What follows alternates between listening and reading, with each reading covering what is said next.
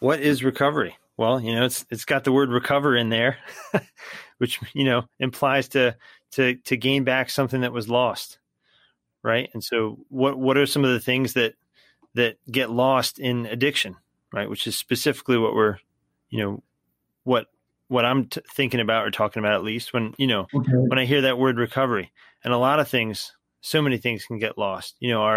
Our pictures of God can get distorted, can get messed up in all kinds of ways. Our sense of self and our clarity on our own identity, who we are, can get messed up, and of course our relationships with others and with the rest of creation can get distorted, can get marred, broken, fractured.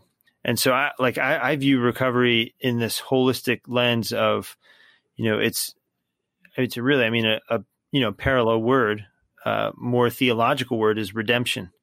It's God restoring and healing all that's been broken and fractured through sin, through suffering, in every key relationship of our lives. Not only with God, but with other people, and even with ourselves. You might not think of yourself as having a relationship with yourself, but we do.